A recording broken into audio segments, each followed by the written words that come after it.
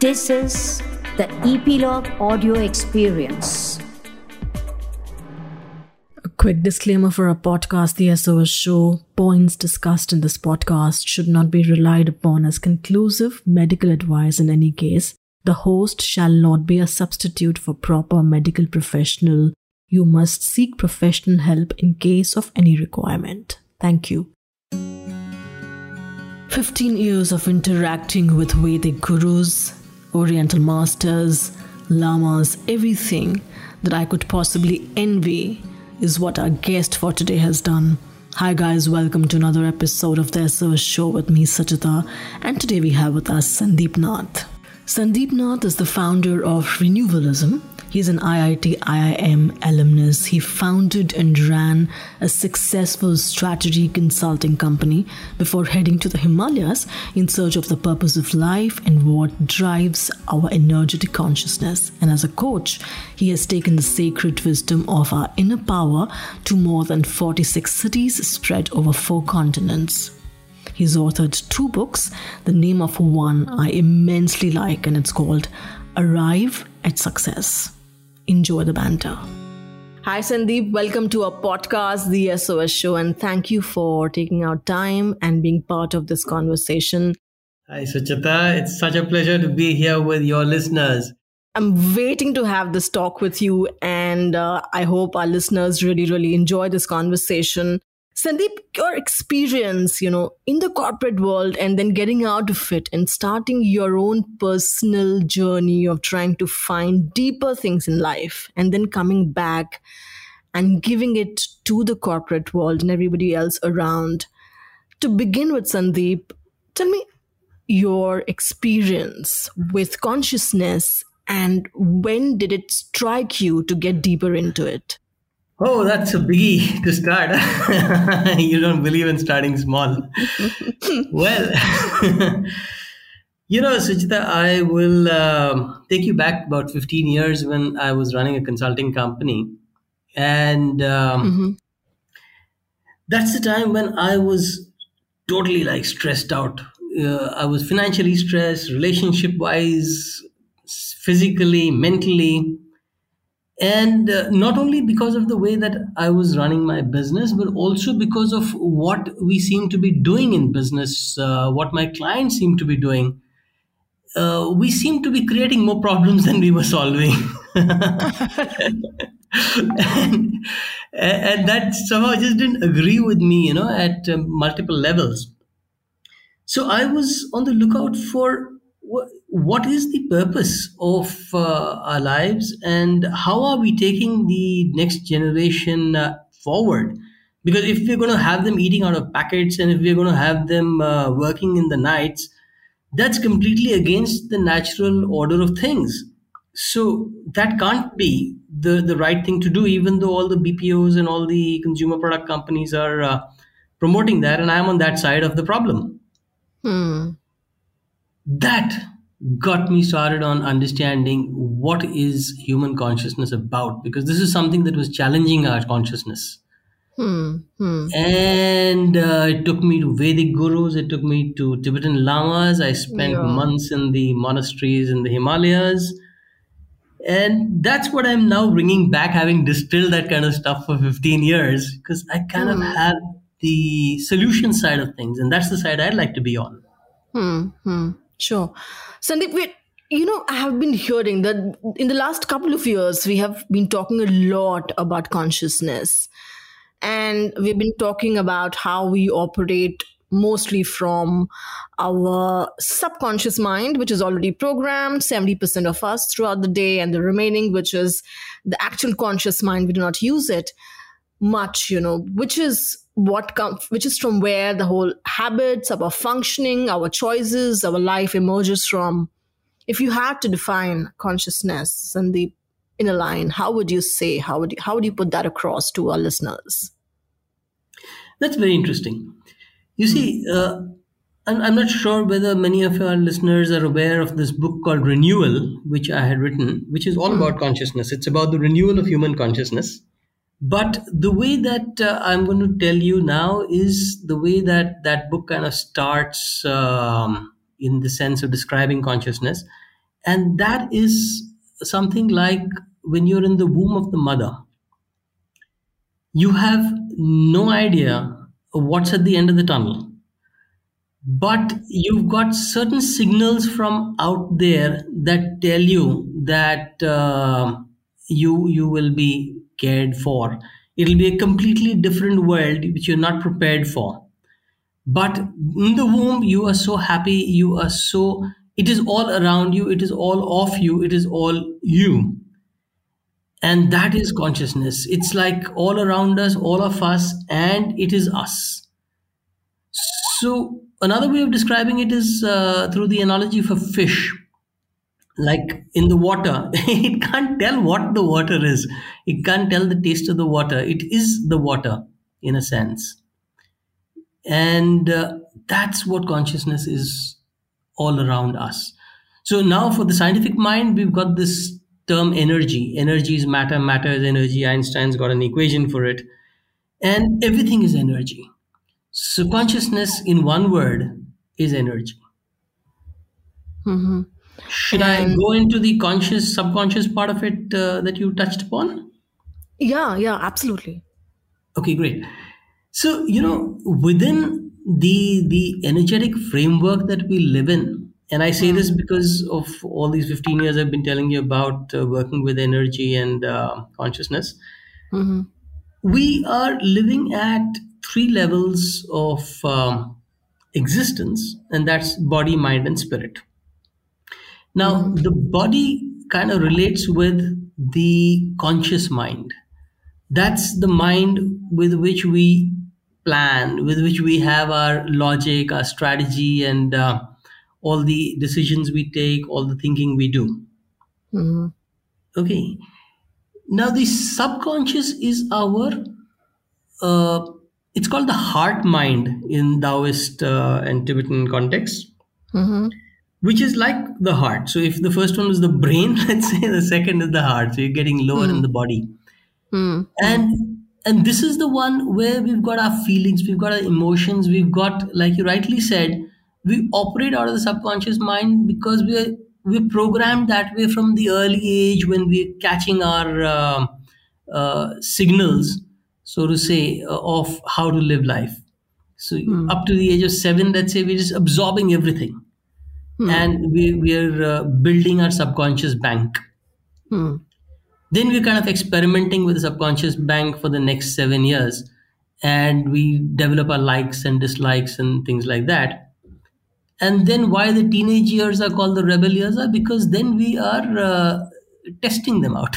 You've done your experimentation, and then you want to rebel. You want to test. Okay, how far can I drive this thing? So then we kind of firm up for after the age of 21 that okay, this is my subconscious program, and this is how I'm going to live my life. So Okay. that kind of then all our conscious decisions are based on that subconscious base. What's possible, what's not possible, what our limiting beliefs are, and blah blah blah.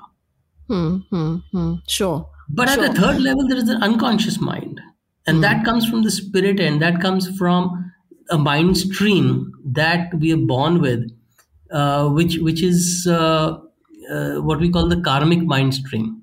So it's interesting that you also brought up the subject of habits, which is so integral and so undervalued and so less talked about or understood in modern society. But we've known that for thousands of years. You see, the word karma is the Sanskrit for action, and action is your habit. Whatever you're actively doing in this life is your habit. And as you concretize your habits, you just take them across in your karmic imprints in your unconscious mind, and you unconsciously behave in certain ways. There are kids who are unconsciously so good with the piano or so good with apps because they've just had that habit imprint from earlier. Yeah. You know what I'm saying? So it just works at that level of energy where there's no explaining it. Also, it's not something that's come out of this life. It's come from earlier, Right. and we've got to navigate through with all three. Go on. navigate through all three. So we're talking about conscious, subconscious, and unconscious mind. So I'm going to come back to this when we're talking about mental health and corporate mental health and governing it. But continuing with the conversation of your experience, your 15 years of interaction with the Vedic gurus and the Oriental masters and the lamas, if you would like to sort of, give a bit of that experience to us in terms of how different were the teachings when it came to Vedic gurus or the lamas, or it all came to one point, which is conscious living. But the ways of doing that was different. If you would like to sort of describe, for example, what happened when you met the Vedic gurus. It is all converging at one point, and that's a convergence that we have known ever since we have existed, that the power is within us. It's the inner power that defines our outer reality. Our connection with our inner power is what comes through various modalities. And those modalities can be explored differently with different techniques of pranayam and pranic healing and kundalini yoga on one side, and qigong and reiki and Taoist principles on another side, and Zen living. And, they are just methodologies to arrive within. Whether it's Shamta, Vipassana. Right. Yes. The thing is, how much are we as a modern society valuing what we've got inside us? We are so distracted with what's outside us, and all the investments that we make, all the billions and billions of dollars that are being spent, are all being spent in reaching faster and faster outside of us.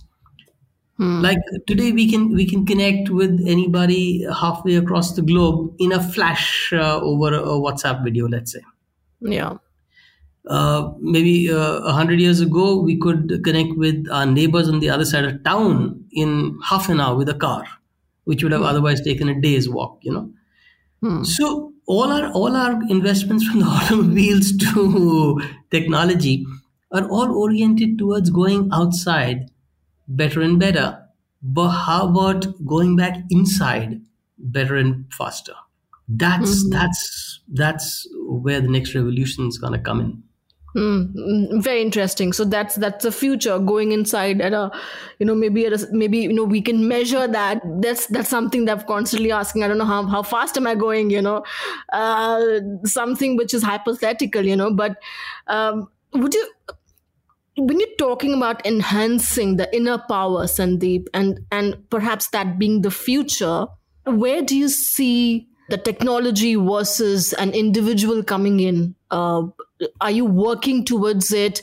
That's definitely going to define the future of mental health as well, as we move forward. So a couple of pointers or impactful things that you would like to talk about in this space? Awesome. So that is what companies have to start understanding that they need to focus on, because we have gone through the last 2 decades of building tech-driven processes. I mean, ever since tech started becoming the panacea, say about 30 years ago, information technology especially, we've started riding on that, and then bringing it into mobility devices and everything, But we have not found out how that connects with our inner potential. So, what on one hand, what companies can start looking at doing is exploring this potential within, and the only way to do it is by empowering people. And so people have to get into the mode where they are able to find the freedom to connect within. And how are you going to do that? Yeah. How?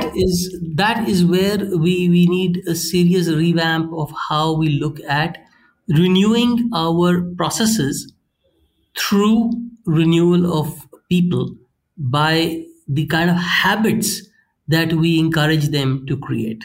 So those habits will start moving us inwards. Let's say a lot of companies are doing lip service to this, and that's a good Mm, start. Like mm, getting workshops on mindfulness or meditation or things like that moving, mm, but mm. they're more like checklist activities right now, not Yes. part of the culture. But Yes. bringing them in the culture will then get the people to explore how to go deeper and Mm, revamp the final products that they come up with mm. to be of a different level of consciousness, to be of a different kind of impact that they have on their consumers and on the user base. Very interesting. Very interesting. So this is actually the future, the enhancing of the inner power of people. The coming generation is going to be so thankful to what kind of fundamentals and the base is being set up for them. If this sort of goes at a good pace, what is your understanding? Do you, because you have been part of corporates, and we're going to be coming to that, and why you quit, and you went to an inner journey. Do you think that, Sandeep, we are going at a good pace to get this part of the culture in the next say 5 years or a decade? I certainly hope so. No, Okay, your laughter is not saying that. uh, yeah, Suchita, you brought up the aspect of mental health, and mm, I told you 15 years back my mental health was going for a toss because of this. mm, Because the foundation of mental health is mm, clarity, and clarity of what? Clarity of what we're doing. What is what we're doing? It's called mm, purpose. Now, when mm, we find that we've got these 20 somethings who are just entering their career and they have no purpose but for solving some silly credit card problem of somebody who ought not to have had that problem in the first place, mm, that's not a purposeful life. So we mm, cannot be building corporations on this and expecting, all we're expecting is that people are automatons and they are temporarily present there till automated device actually replaces them, and that's what's happening. So people are going to be losing jobs hugely in the in this decade because they're just replaced by a robot or mm, a voice driven device. mm, Now, mm, what's going to mm, happen to mental health at that point in time is going to be catastrophic because they have not been ingrained with the way of developing purpose either for self or as part of an organization. There is no mm. plan on that, and so this is going to have catastrophic implications, not on the necessarily on the commercial side of business, but definitely on the people side of humanity. So we are Mm, talking way beyond business here. We're talking about humanity here. mm, And we've got to, right now in this decade, get people to start exploring that whatever they're doing, they do it with a clear sense of intent, a clear sense of why am I doing this? Whether I'm doing it for myself or I'm doing it for the company, what's the purpose? What's mm, driving this? And this is three-letter word why is much bigger than some of the longest words in any language. mm, It's a mm. very big word. So we've got to That, yeah. start focusing our efforts as a humanity, not only as business, on the why of everything, and that is where aspects of mindfulness come in. That is where Mm, we start changing our thinking patterns. And the mm, only way you can start changing your thinking patterns when you're mindful, when you're aware of what is my thinking pattern. I am an automaton. I am a mindless uh, yeah. carrier of Interesting. whatever is given to me, Yeah. Yeah. which is not Mm. empowering. This beautiful point, Sandeep, you mentioned that developing purpose for themselves and for the organization is something that we have not, it's not part of the culture, and because it's not part of the culture, the future generation, I mean, it's equally it's going to be in trouble because, as you said, they might face a lot of issues if once the machine takes over, and we're not used to seeing these things, so they're not, so mindfulness comes in. So when we're talking about this, tell me, Sandeep, how do we start incorporating, when you're talking about mindfulness, how do we start incorporating it, and from what level do we start it, and where do you come in the picture when we talk about corporate mental health? So it starts with the individual, and like everything, it starts with the individual understanding why it's important, and then getting into doing certain things that make the what is to be done very clear, and then building a habit around that so that the how of it becomes natural. So eventually, if we are doing anything at all which has become a second nature, we've crossed these three milestones: the why, the what, and the how. Usually, the why is because of external circumstances. The boss says so, the client says so, the circumstances are like that, so I have to do it. But here, when we're talking about working with our inner power, the why is very, very individual. Let's say, just broadly, why must I get more mindful? So, I must get more mindful so that I am in greater control of my emotions. I understand that my emotions are costing me, right? If I get angry, I lose a relationship. If I get fearful, I lose time. If I get overwhelmed, I get stressed. I may even have a heart attack, right? So I understand that all these things are arising from emotions. And if I am mindful, which means I'm very closely remembering what's going on with me, then I would be able to track where I lie on this emotional scale, and be on the right part of the scale at all points in time, because that's what I will learn to do. And then how would I do it? Well, I would do it by understanding that there is a method to developing that mindfulness, which is by widening the gap between what we think and what we do. If we for example are in the habit of immediately saying what we think thoughtlessly, I mean, thoughtlessly means you don't think about it, it just comes to your mind and off your tongue. You often bite your tongue, you repent it later. You say, oh man. But if we can extend that, because the tongue moving is something you do, that's physical, it's a habit. Yeah. And if you can just control your tongue, like they say, you can, it's actually what they're saying is you widen the gap between the thought arising and the tongue moving with it. So then your talk changes, your self talk also changes, and that creates all the difference. So very interesting, Sandeep. In terms of defining it with more clarity, because of course there's a lot of material on the internet, and I personally am too much into it as well. But as you said, why must we define that? The reason why we should be mindful. What's our why? So do you see, because you are also part of the corporate world, trying to make them coach them, make them understand in terms of mindfulness, mental health, mental well-being. Do you scale it? Do you see that you can measure at what point do we actually understand what is mindfulness vis-a-vis implementing what mindfulness is?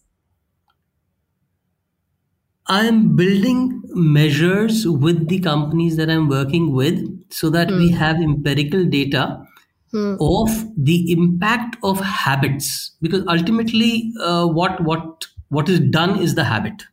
That's where it enters the physical level. People can think anything, but unless they do something about it, it doesn't produce any result, right? So when we work with the companies, we look at a change in habits of a certain section of people, resulting in, let's say, 36% increased engagement, 43% reduced sickness, 53% reduced absenteeism, 86% better team relationships, quarter on quarter. And that's proof that, the habit arose because the action changed because the thought changed, and there was the individual's effort in widening the gap between the thought and the action. So because the individual is mindful, so when the individuals were doing that, then suddenly we are finding that these figures are appearing. They're getting healthier, they're getting happier, they're getting more in harmony, and that's resulting in better productivity, performance, and profitability. A couple of things offhand that, just for our listeners, one or two things that they can do to make them mindful. But what would you suggest? Is it meditation, like 5-10 minutes focusing on the breath? How do you design that? Great. Practical tips. Okay. Yeah. Let's get on with it. So, Yeah. that's really good because two things that each one of us can do without any extra time. One is that we can every hour set an alarm on our computers or on our mobiles. Just it goes off ping ping every hour, and we stop whatever we're doing and breathe in consciously. For 30 seconds, we just breathe in and feel the air go in, feel the belly come out as we breathe in, and then push the air back. Like you've seen some of those yogis do it. They just push the air all the way into the belly, and they kind of touch their spinal cord, hollowing Yes. the belly, and all the air is expelled. So not to do it like a yogi, but that's I just wanted to give a visual connotation to this. So when you expel the air, that's how you expel it. When you inhale like a baby. Like the abdomen goes up and the air fills the lungs fully. Yes. That would take about 5 seconds to inhale and 5 seconds to exhale. So I'm just talking about three such cycles: 10, 10, 10 seconds, 30 seconds. When we do that, what happens is we do a pattern interrupt. It's a disrupt. And we actually oxygenate ourselves consciously. Now, it's doing two things. One is it's extremely healthful because studies all over Harvard, Stanford have shown that cancer cells also are countered by increased oxygenation. All sorts of inflammatory disorders are countered by better oxygenation of the cells. And this is what you're then doing at least 10 times a day consciously. Just 3 breaths is good enough. The second thing that it's doing is that you will observe when you do it. We won't do it right now on this podcast, but I would encourage everybody to do it immediately after the podcast. You will observe that you are in a different state of calm. And it's just 3 breaths that can bring you into that state. Lovely. So that's the mind level of what changes. Because if you are every hour resetting your calm, then you're not likely to fly off the handle very, very quickly. It's only when a certain emotion gets triggered again and again and again without a pattern disrupt, Yeah. then that emotion gathers weight, and then you really feel down in the dumps or really inflamed or really paranoid. But it takes time. But if you disrupt it every hour, then it will not reach that level. So it's good for the body, it's good for the mind, and it's great for the spirit, because then you are actually doing what it takes to be mindful. You are aware, you are remembering that, boss, this is what I've set out to do. And so you're developing the mindfulness muscle, so to say. Lovely, lovely. I love this. I love this whole conversation. Before just pushing a bit in more on the corporate mental health, I just want to sort of talk about the mindfulness bit a bit more here. Just a couple of steps. But Sandeep, I still fly off in terms of at times losing myself. Like not this noise irritating me that's coming across the road and not able to work. Right. Why? And I know the pattern, and I know my patterns. But despite that, I'm not able to control things at times. Right. Yeah. So, Suchita, again, anything that we can change, if we want to change a result of anything, we have to go back to the habit that is producing it. I'll say that again. If you want to change the result for anything, you have to go back to the habit that's producing it. Okay. So, in the book Renewal, I refer to the TBHAR spiral, which is thoughts, behaviors, habits, actions, and results. And so between the thought and the result, at the center is the habit. And then, of course, you've got behaviors that lead to the habits and actions that come out of the habits. Now, why this is important is because the habit is the first thing that you do physically.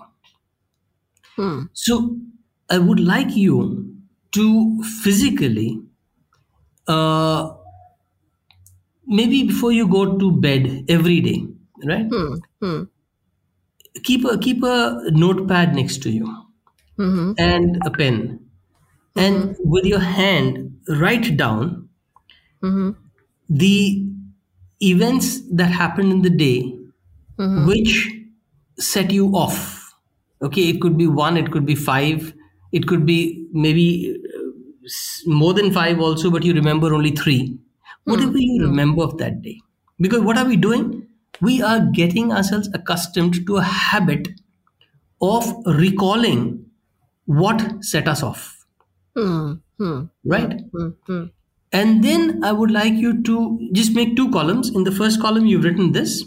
In the second column, write down whether it was something that you could control or you could not control. So you write a C if you could control and an N if you could not control.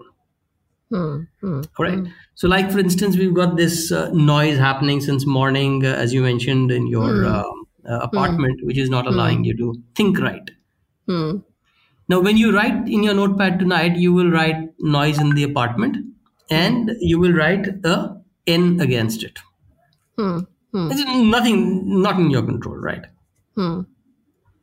Now, the third thing that you would do is every place you got an N, you would strike it off, scratch it off, physically draw a nice line across it. It feels really good cutting things out, like when you make a to-do list and you check it off. That's why it's really nice to make a physical to-do list, because every time you cross something off, it gives you more energy. You feel, man, done. All right. So cross off all those items that you've got an N against. Now what you will find is that you are left with maybe 1, 2, 3, or maybe even 0 C's. And pat yourself on the back, because now you know exactly what are the things you can control. And when you're monitoring this for 7 straight days, you will come down to 0 C's, which means it's not that your memory is failing. It means that you are in real time controlling what you can control, because you're mindful that this is in my control. When I'm going to write this in the night, I don't have to write this because I can already do what I need to do about it. And so every night you're going to sleep very well, because everything that you could control, you had already controlled. And what's not in your control is scratched off. You will start finding you're controlling a lot more things, and you're not getting bothered by the things that are not in your control, and just doing what's in your control. What's in your control is probably putting maybe nails on your curtains, or putting a mattress against the window, which reduces the noise. Do that. So the brain, the mind, the conscious mind starts searching for possibilities when it's got this habit of writing down in the night, and it wants to be good. It wants to not have anything left on that paper. No Yeah. C's on that paper, or if there are N's, then they're all crossed out, so there's effectively nothing on the paper. Yeah. In a Interesting. week, you'll change this. Okay, I'm gonna try doing that from today. Okay, great. Tell me, Sandeep. As of course, because you're working with corporates a lot. Tell me in terms of, do you think, of course, competitiveness is good in terms of getting yourself maybe on the edge, or pushing yourself to do better. Do you agree that we need high competitiveness to do that, and do you think that's perhaps could be with the reasons trying to deliver all the time responsible for the kind of mental health deterioration that's happening in the corporate world? Yeah, a great point, because we seldom understand what competition means. Competition is different from comparison. We tend to compare, and that is very stressful. Anytime you're comparing your performance with somebody else's, or your possessions with somebody else's, or your productivity with somebody else's, you are setting up either the causes and conditions for being proud or for being ashamed. And both these are low grade emotions, pride and shame. What we want to do. But I'm just Yeah. but in here. But isn't this what corporates mostly tend to do? That's how they are. That's how they're governed. That's how they grow. They feel that. Which is the pity, which is why we've got to look at how senior managers and top executives can change that culture around, which is what renewal is about. Renew that culture to not comparing outside, but again going inside, and the only competition is with yourself, which is where the Japanese approach of kaizen comes in, where there is continuous improvement from what you did the previous day. And if you are working with yourself and competing internally, you are just getting better both with the people and with the process. Right. And when you continually doing that, you're probably the only company doing that, and you just get so good. I mean, the Japanese got so good; they were bombed out in 1945, and they were exporting their cars to the whole world in 20 years. Wow. So it's just a mentality of, it's not that the Americans produce better cars than we do, so we must reverse engineer their cars and figure out what they're doing. No, it's just that, like, okay, man, we know how to make cars. We made tanks, we made all sorts of things. Let's just find out how to make it more aerodynamic. Let's find out how to make it more fuel efficient, and just keep doing it a little better, little better, little better, till General Motors suddenly finds itself totally. I mean, its business is jeopardized, right? Then, when GM, out of its own corporate culture, starts comparing, they find that they're way behind Toyota. Right. This Toyota is didn't very do that. interesting. So it's all working within. The competition is inside. This is very interesting. I'm going to take more notes on this post the podcast from you, talking about General Motors and Toyota. But you have worked in villages, Sandeep. Do you see the mental health and lifestyle of people in villages much better than the one in the cities? Yes, I do. In fact, for the benefit of our listeners, when I came down from the Himalayas, I discovered that my purpose was to be away from this disturbing corporate world, and so I spent about 6 years empowering entrepreneurs and women in villages. And across the country, I've walked across more than 500 villages in 23 states of the country, and I find that the kind of security and happiness and sense of well-being body, mind, spirit, in all three terms, that we have there is way more than in the city. I mean, there is no comparison. Which And is the reason for strange. it, No, yeah, which is strange because they're not exposed to the kind of knowledge that people in the cities are in terms of mindfulness and everything else. but then again, you see, we are introduced to a lot of concepts in the cities that focus on the outside. Whereas what we innately know when we are in the villages, for instance, is how we are connected with each other and inside and with nature. And that gives us so much more power. You see, the entire ecosystem in a village is built on social camaraderie. Everybody is everybody else's brother. Whereas chances are you wouldn't know your neighbor. If you're in a multi-story apartment, I don't know my neighbors, I confess.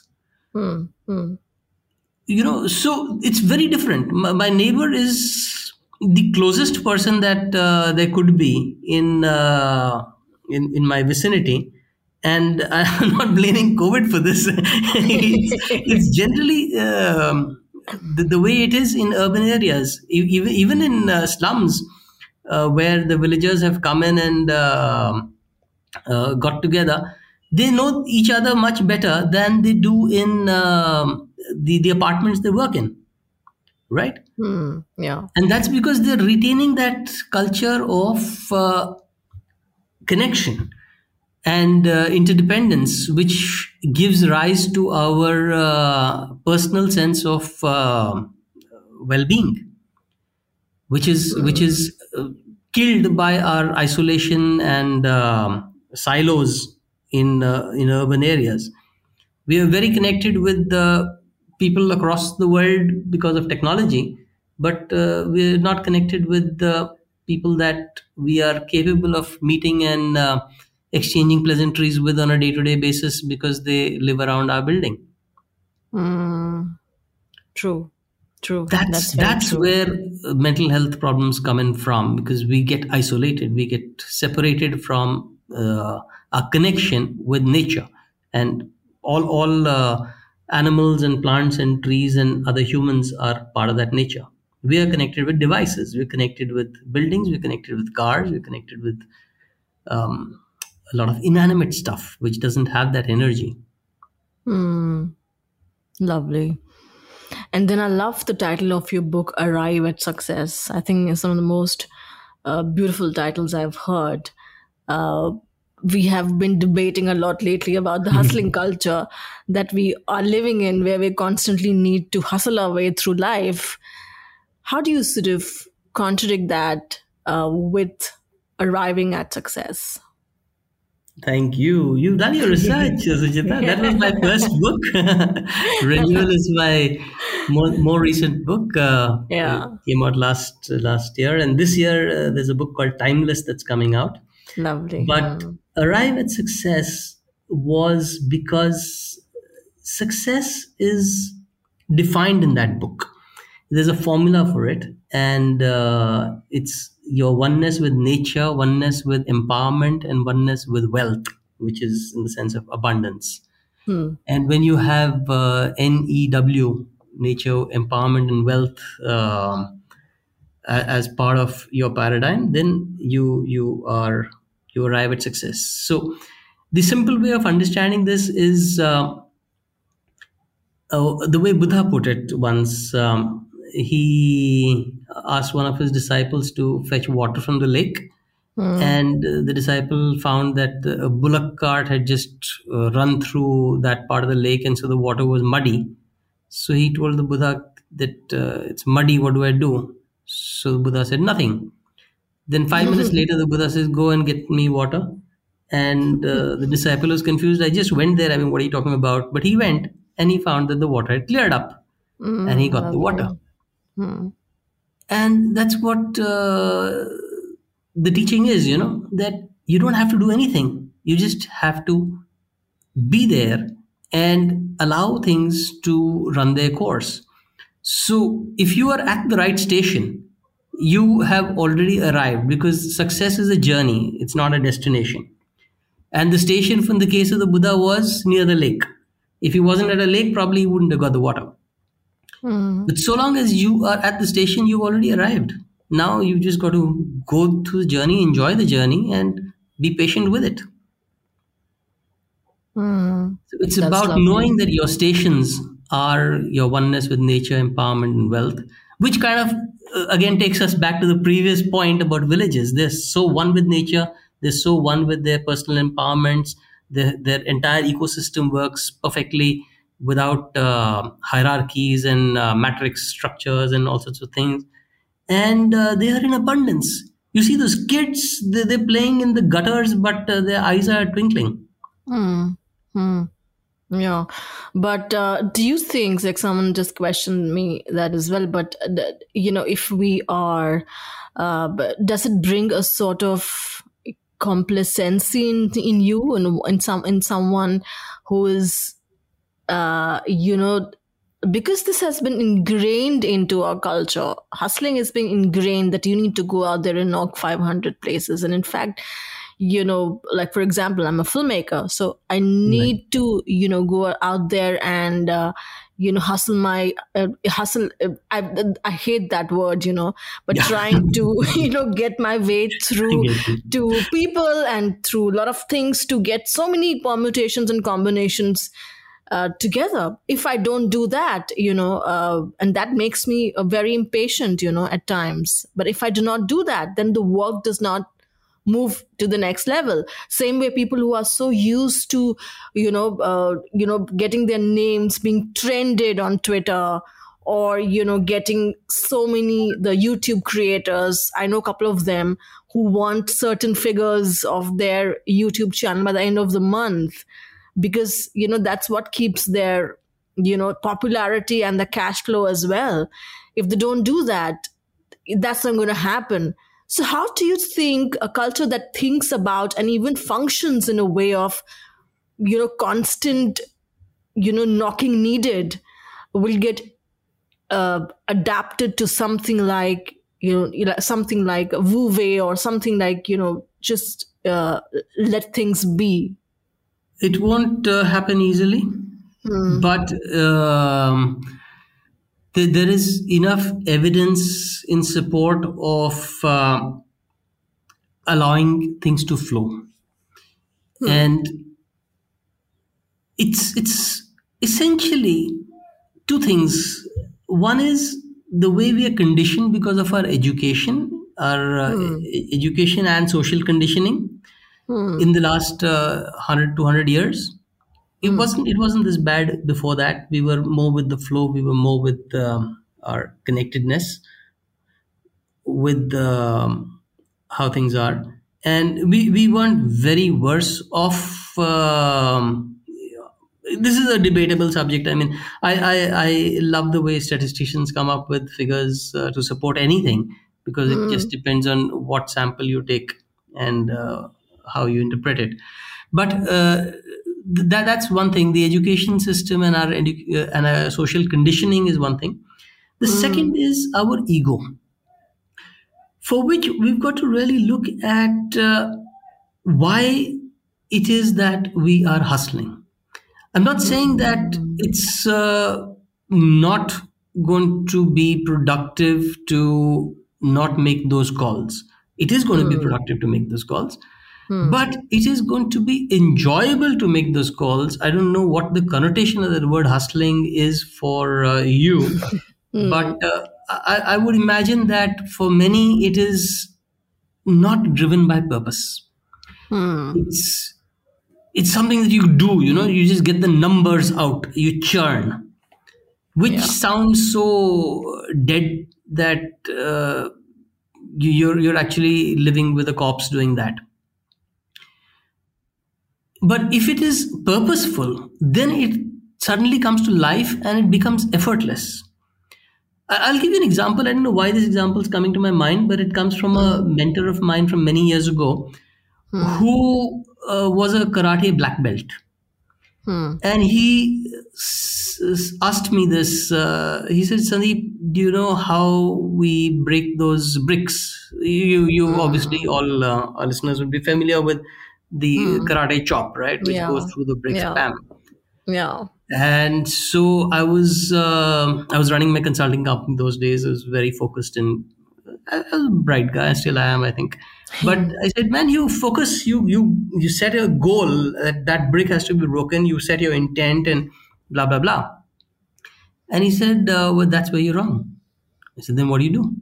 This guy is a black belt. I'm not. I never slammed my hand against a brick ever in my life. Not before, not after. But this is what he told me theoretically, and he did it practically, obviously. He says, you focus 6 inches below the brick. And then when you bring your hand down with that intensity, it just slices through the brick. Because your purpose, your focus, your objective is beyond the brick. Lovely. So your goal of hustling has to be beyond the hustle. Lovely. Otherwise, you break your head against the brick. Yeah. Yeah. So add a purpose to your hustling to make it effortless, is what you're saying. Pretty much well phrased. Thank you. That's lovely, Sandeep. I love chatting with you, and I think it brought a certain amount of calmness that I was lacking since morning after having this conversation. So thank you so much for your time. Thank you for being part of the podcast and sharing yourself with us. It was great having you. Thank you. That sounds so nice to hear. Oh, I so thoroughly enjoyed this episode, and I hope you guys did too. There are 3 main takeaways for me here. 1 being that take a break every hour and breathe in and breathe out for 30 seconds. 2nd is that take a note of your emotions throughout the day, review it towards the end of the day, and cancel what you cannot control. This is going to have a true calming effect in your everyday existence. And the 3rd one is that combine your hustling with a purpose to make it effortless. And I hate the word hustling, but just to go with the flow, yes, everyone is hustling, so combine that with a purpose. So that's it, folks. We're trying to get more regular. We're trying to get back on our feet to bring you more amazing content. So stay tuned. Follow us on the SOS Show Pod on Instagram and Facebook. And you can find me on LinkedIn.